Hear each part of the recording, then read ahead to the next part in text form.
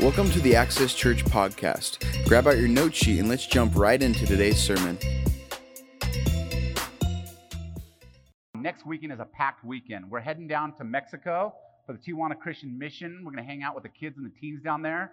So right now we have 3 of us. We have spots for 3 more.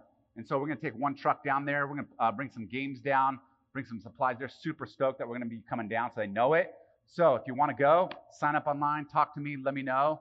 And you got to do it probably by about Wednesday, so I kind of know who's coming down. But looking forward to that. It's going to be a great trip. If you've never been, it's safe, it's good, and it's going to impact you as much as it's going to impact those kids, but they love it.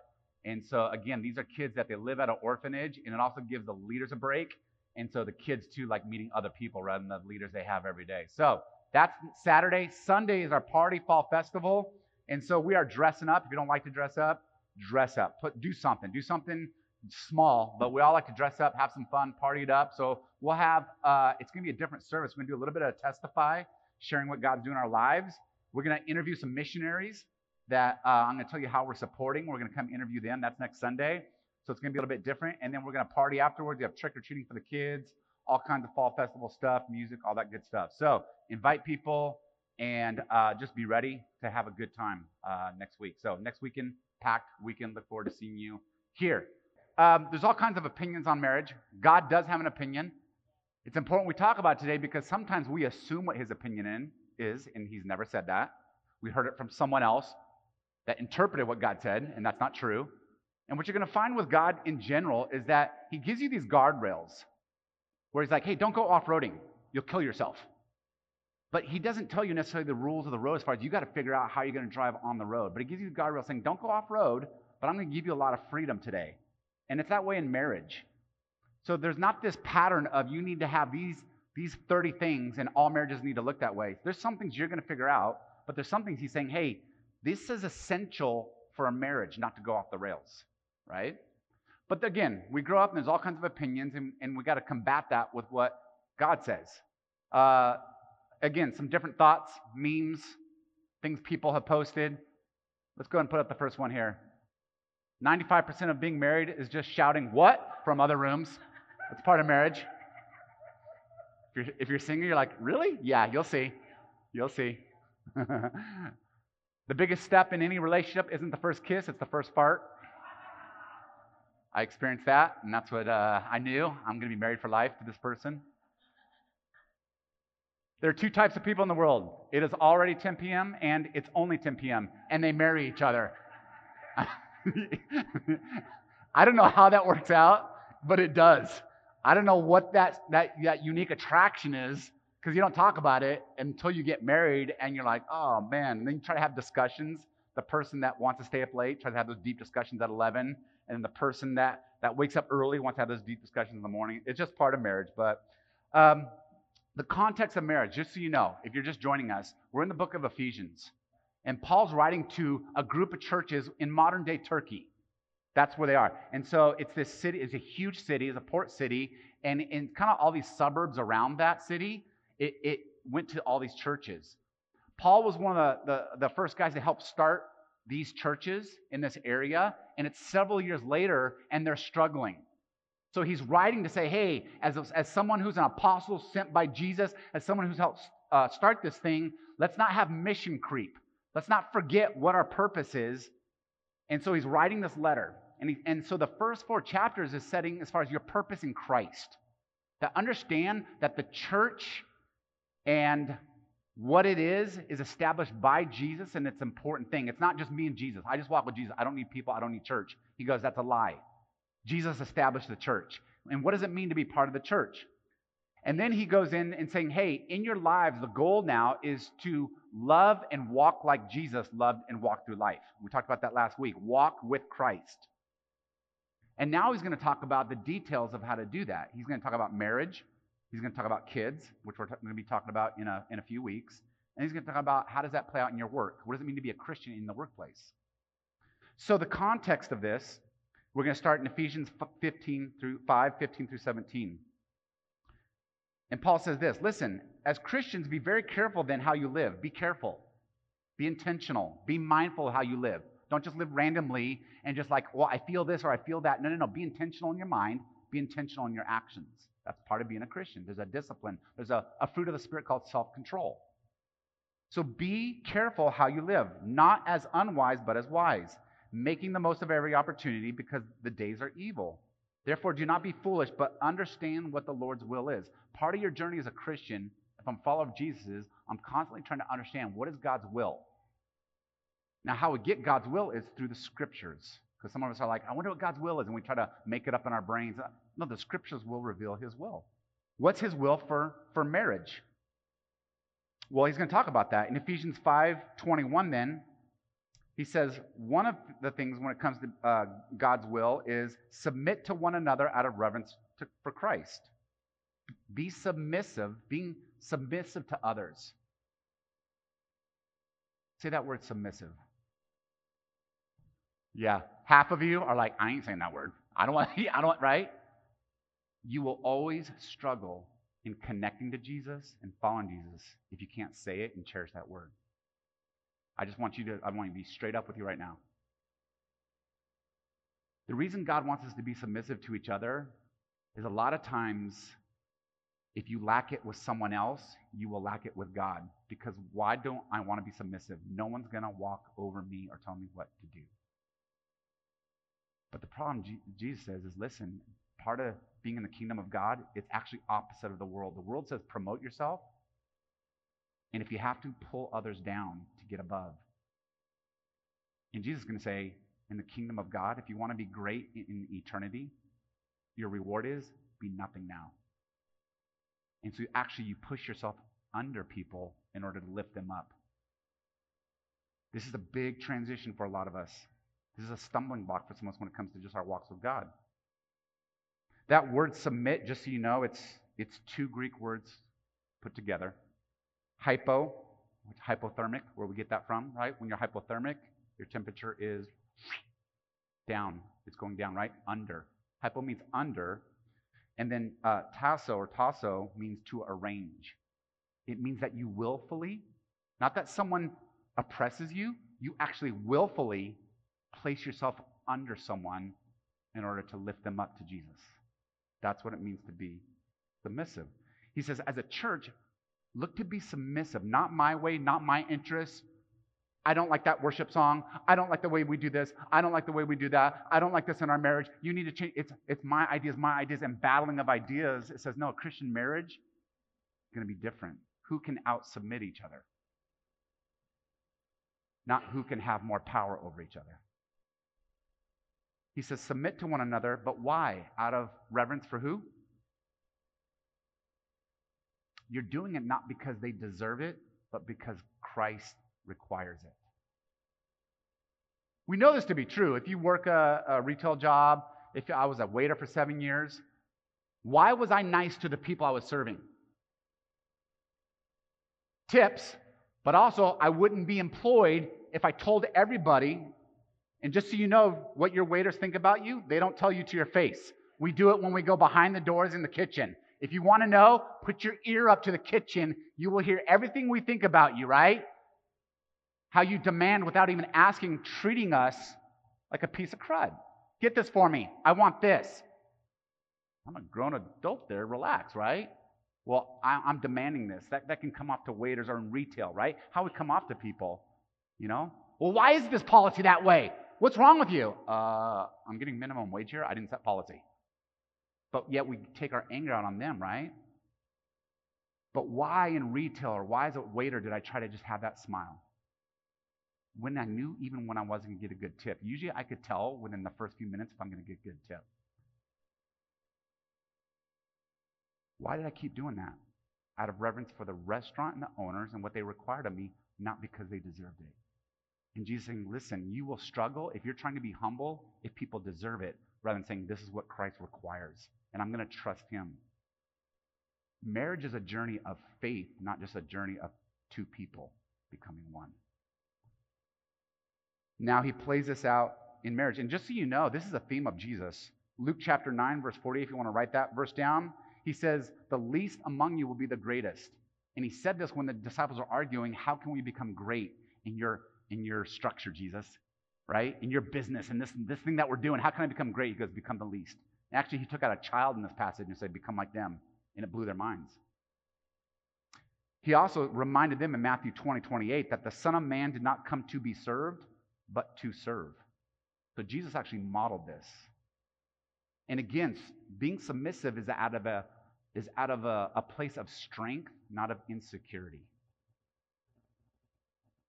I'm willing. Why? Because the ultimate love says, I want what's best for them because God will take care of me.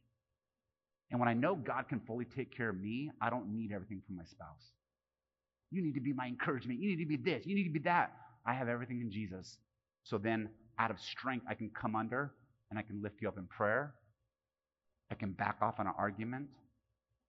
I can, rather than trying to change your mind, I can ask the Holy Spirit to change your mind.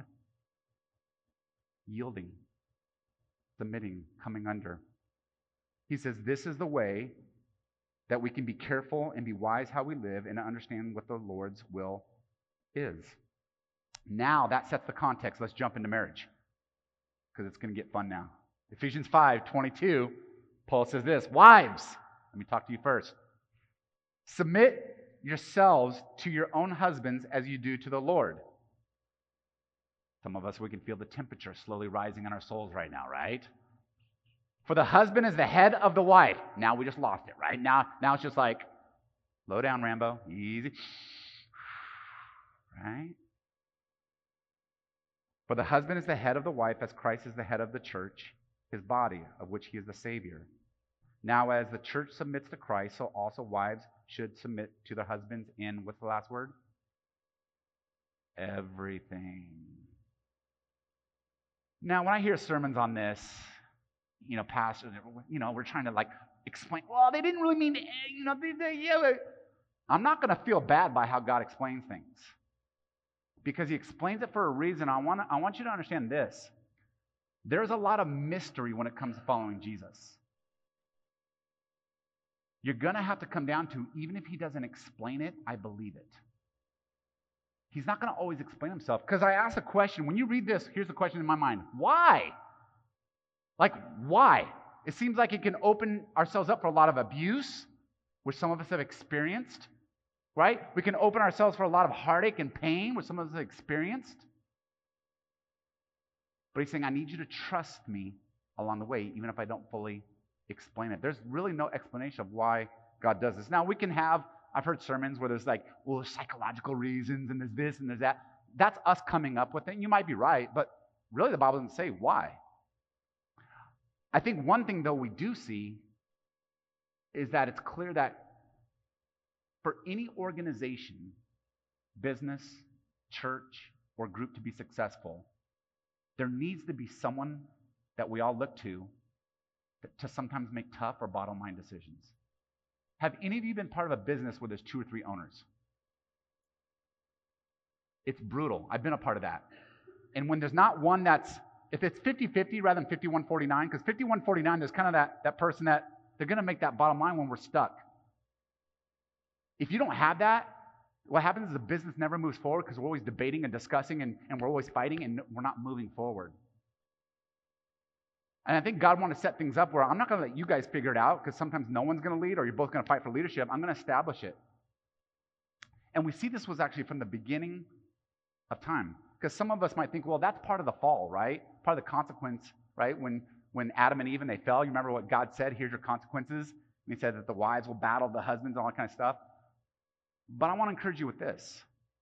Before necessarily the fall, when they ate of the fruit that they weren't supposed to, do you remember in Genesis chapter 3 who God went to?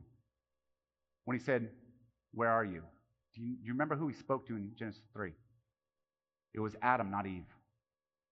Eve started it by disobeying, and then Adam participated in it.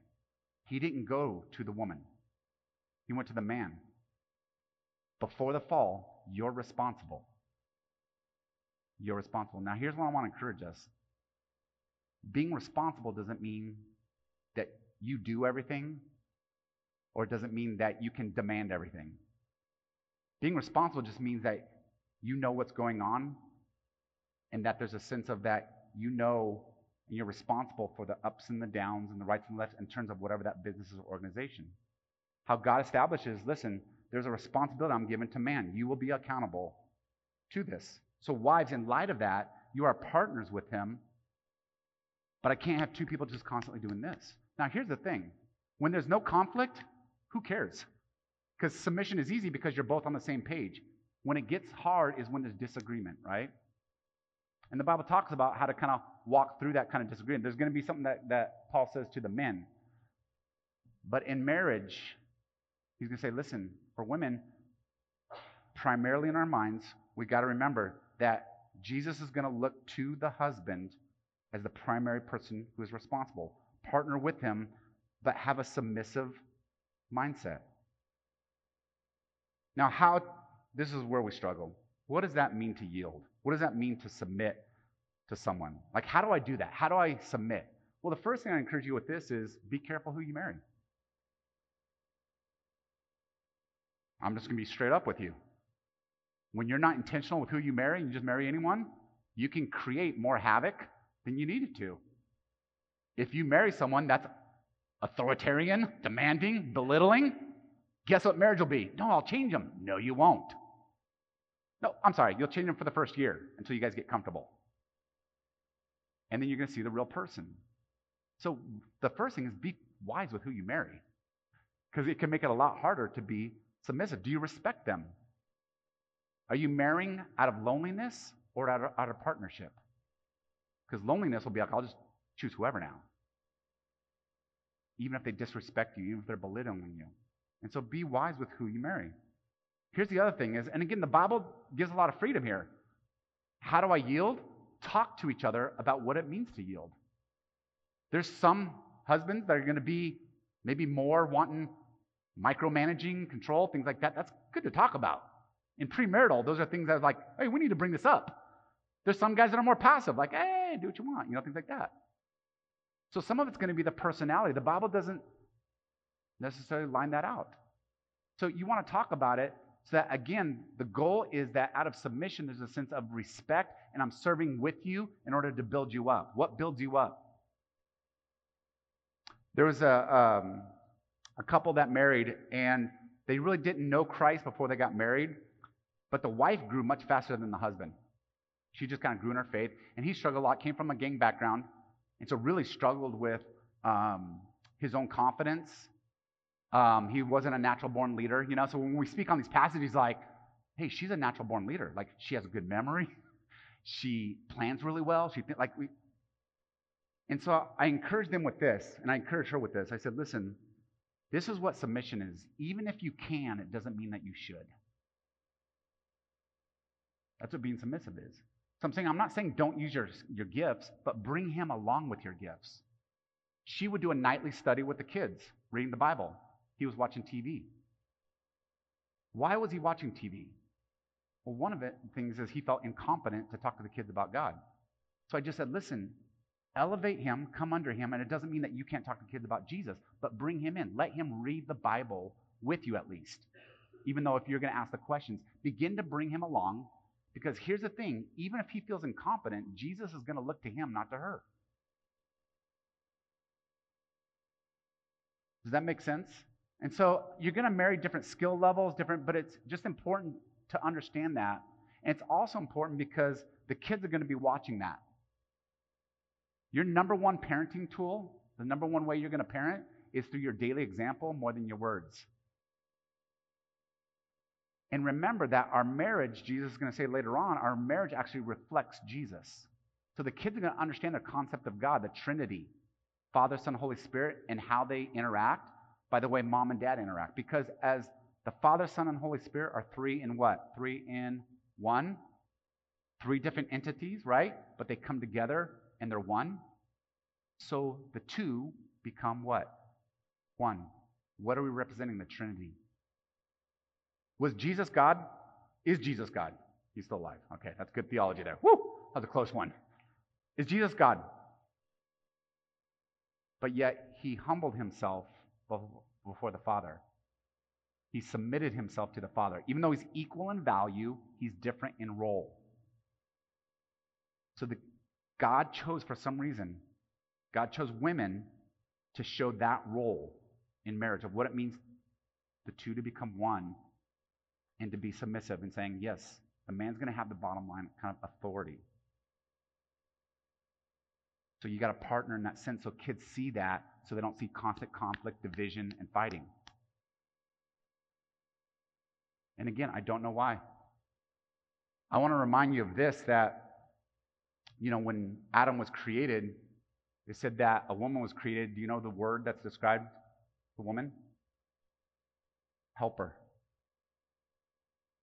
Now, before you guys get offended and be like, I ain't no maid. I ain't no helper. It's the same word that's used of God when it comes to being the God of Israel. It says that he is their helper. It's not because you're worth less or you're gifted less. It's not because of that. You actually submit out of strength and wisdom. And I want to remind you of this. Eve was created. Why? Because Adam, he was incompetent. Otherwise, Eve wouldn't have been created. And remember, Adam was with God, had all this land, all these animals, and there was something missing that God said, this isn't necessarily good for him. So, create a woman, create a partner. To complete the mission of God and to complete the character of God, they both need to come together. And Jesus saying, listen, in this role, again, I want you to exemplify who God is and to be submissive. How does this play out? It doesn't mean that you can't disagree, just disagree without being divisive. Disagree without being divisive. When I submit, I'm choosing unity and peace over arguing and overly critiquing. So I'm going to back off the pedal. Just like when we yield on the freeway, someone has to back off the pedal and come behind the other person. It's the same concept. Back off a little bit. Now here's the thing. Do I yield to everything? Whatever he says, go. I run the house. Whatever I say, go. If I do that, you have to do it. If I say that, well, the Bible says that's why you want to be smart with who you marry. But here's the thing the Bible says is there is a boundary. In everything doesn't mean in anything. Because in everything except sin. Because ultimately you are under God more than you are under man. If there's something sinful that's being asked of you, the Bible says, no, you set a boundary. You're asking me to disobey God in order to submit to you, and the Bible says that's a no-go. Matthew 18 talks about that. If a brother sins against you, you go to them. And if they don't repent, you go then and bring in a couple people from church, and if not, you bring in the elders. So as a husband, you can't just rule and say whatever goes. That's not how it works. That's how we take care of abuse in the church. When the church misinterprets this passage, that's where we get abuse in the church. Verbal abuse, physical abuse. Well, it's their home, they're the rule.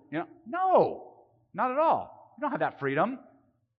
And so it's not that you just stay quiet and you hunker down. No, if there's sin going on, you go to them. They don't handle it, we'll keep it in the four walls. Baloney. That's sin.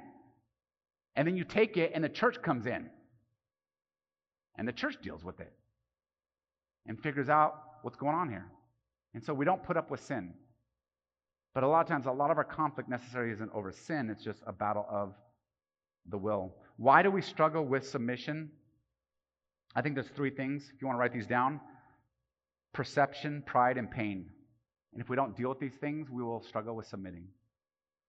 Perception is this. We haven't seen it modeled well. We just never seen it modeled. So it sounds weird to me. It's like, why would I submit it? That sounds kooky. So sometimes we have a perception issue, or we have a perception if I submit, I'm weak, I'm incompetent, and I want them to think I'm weak, right? 2022, women rule kind of a thing. It's like, so we have a perception. I don't want to be perceived as weak or as not in control. So sometimes our perception, we've got to tweak it, saying it's about the kingdom of God now, not the kingdom of this world, and how they say marriage should be. Another one is pride. No one's going to have authority over me. And again, that's going to be an issue because if you view, when God says, view your husband this way, usually we're going to view God that way. It's actually an authority issue, not just a husband issue. And the third one is pain. There's been abuse of authority. You had a dad that was, domineering, abusive, and still went to church, was a leader at the church, and justified it. I'm the ruler of the home. They have authority, but they become authoritarian. And the Bible says you're not authoritarian, you just have responsibility. There's a big difference. And the wives right now are thinking, when are you going to talk to the husbands? Here we go, hubbies. Ready for this? Because you're like, it's good to be a man. Slow your roll. Here we go. Husbands, love your wives. And right now you're like, oh, no problem. I can love my wife. I'm the man, right? I mean, I got her, right? I chased her down like a cheetah chases down whatever cheetahs chase down. I don't know, what do they eat? Huh? A gazelle. Yeah. Some of you, that's what you're like. You're like, I'm the cheetah, I'm the lion. I know how to love. I know how to pursue. Nope. Husbands, love your wives just as Christ loved the church.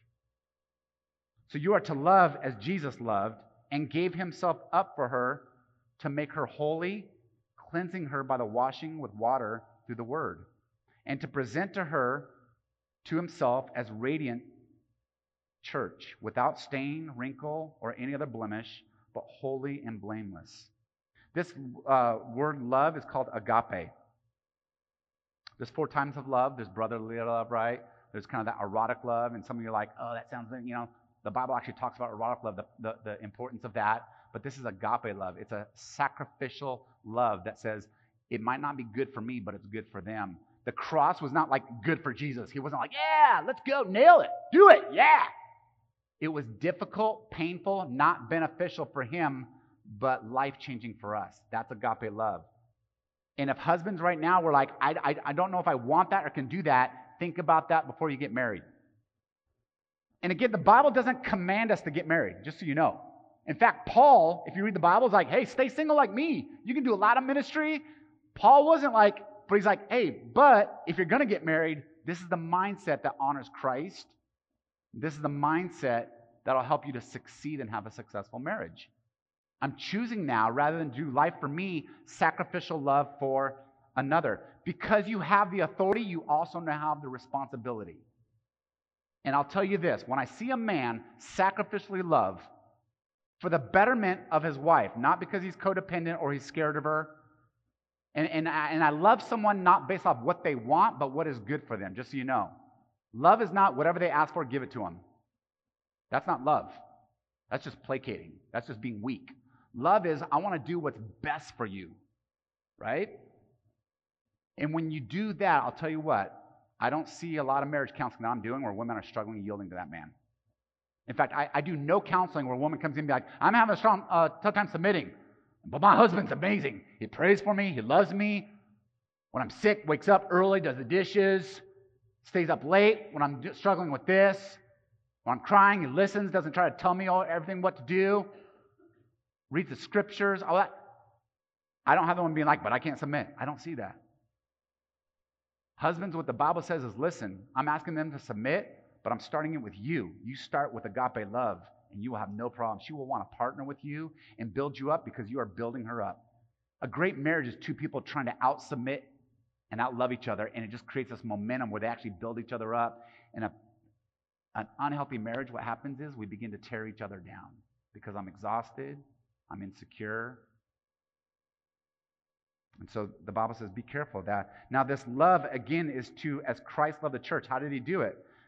To make her holy, cleansing, so to mature her, and also he says to present her to himself.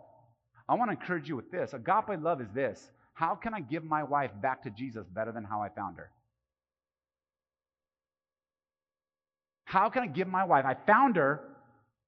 How do I give? Because when this life is over, guess what? We're not married anymore. I don't know if you guys know that. Marriage is over. We are so one with Christ that marriage is an earthly thing to show and reflect the mission and the character of God. We don't need that in heaven. The sin is gone.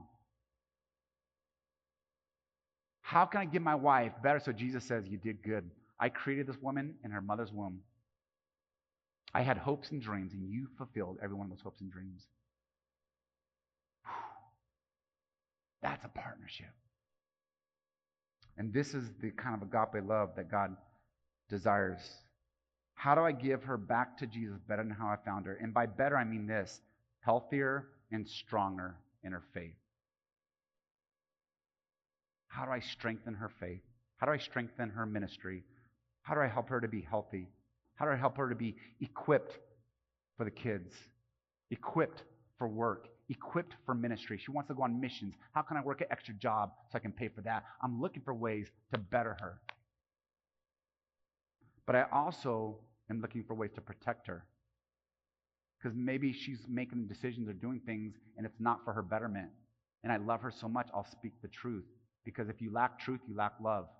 Isn't Jesus honest with the church? Isn't he honest in the scriptures? He does it out of love. And so God says, you're there to protect her also so that she's out of danger and is not doing anything. And where did Adam fail? By not speaking truth to Eve, saying, no, no, no, no, no, no. What did he do?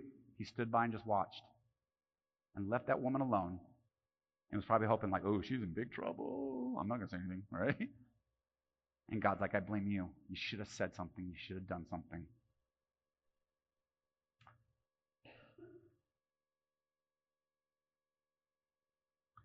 This kind of sermon can be one of those you're like, that's good in theory, but we honestly really struggle with. I really encourage you with this. Don't think about where you struggle in obeying this. Ask God, how can I actually live this? How can I trust you? Even though I've never seen it or it's difficult, how can I trust you in this? And I want to encourage you with this. The Bible has a lot to say about marriage. Paul's just directing this one church with saying, listen, you guys are struggling in your marriages. I have something for the women. I have something for the men that'll really help you. It'll help you to show unity. It'll help you to show love. But there's other passages in the Bible too. Hebrews 13:4 says this: marriages should be honored by all. Honor marriage. Be careful about your humor with it. Be careful about ripping on your spouse, being sarcastic with your spouse, joking with the boys, the ball and chain. We just got to be, it's little things, but be careful of that. The Bible says honor marriage. Hold it in high regard. It's a big deal to God. It's not just about two people. Does this work out? Does it not work out? No, this is a holy union, right? And that's why Matthew 19:4-6 says this: haven't you read that at the beginning the Creator made them male and female? For this reason, a man will leave his father and mother and be united with his wife. Here's what that means with marriage. You no longer are under your family rules. Your mother-in-law or your mom or your father-in-law or your dad, they don't run the marriage anymore. You do. If you are an in-law or if you have children that are married, it's not your family anymore. They choose their schedule. They choose who they're going to visit on Christmas. They don't need guilt. They don't need shame. It's not yours anymore. Very important. Some of you that are listening to your mother-in-law or your mom rather than your husband, stop it. It's not theirs. You leave and you start your own. That's why the Bible says that the woman takes the man's name.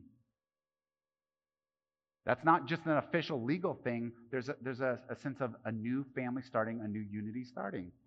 So he says that God created this, and the two will become one in flesh. So they are no longer two, but one. Therefore, what God has joined together, let no one separate. Who joins people together? God. So it's not just two people that fall in love. It's actually God that joins people together. So it's a spiritual, holy thing, not just a human flesh thing. 1 Peter 3-7 says this: husbands, in the same way, be considerate as you live with your wives. So he's talking about the leadership in the home and how to love. Be considerate. That word also means to be wise. Be considerate with the way you live with your wives. Treat them with respect. Another way you can translate that word is honor or value. So again, even though I lead the home, it doesn't mean that my wife doesn't have a voice in the home. That's not love. It means that we still talk and discuss things. We're still partners, right? So he says, husbands, as you live with your wives, treat them with respect as a weaker partner and as heirs with you in the gracious gift of life, so that nothing will cut off your prayers. What the Bible's saying is, husbands, if you don't love correctly, not only does it create a difficult marriage, you're going to have a difficult relationship with God. So how you treat your wife is how God is going to treat you. And he'll actually cut off your prayers if you don't treat her well. So honor them, respect them. You have authority, but don't be an authoritarian. But also don't be weak and passive, being like, well, whatever you want to do. Because God's like, no, it's not whatever you want to do. You're the one that I'm going to look to. So you can't go to either extreme. What else does the Bible say? Well, 1 Corinthians 7, 1 through 5. This is a really interesting one. Paul writes this. It is good for a man not to have sexual relations with a woman. But since sexual immorality is occurring, and that's in the church, he's addressing it. He's like, hey, since it's occurring, I'm hearing about it in the church. Each man should have sexual relations with his own wife, and each woman with her own husband. The husband should fulfill his marital duty to his wife.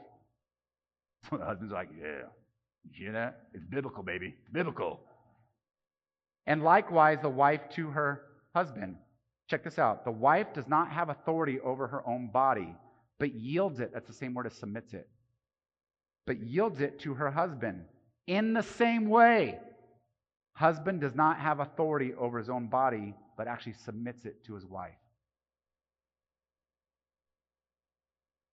Do not deprive each other except perhaps by mutual consent and for a time so that you may devote yourselves to prayer.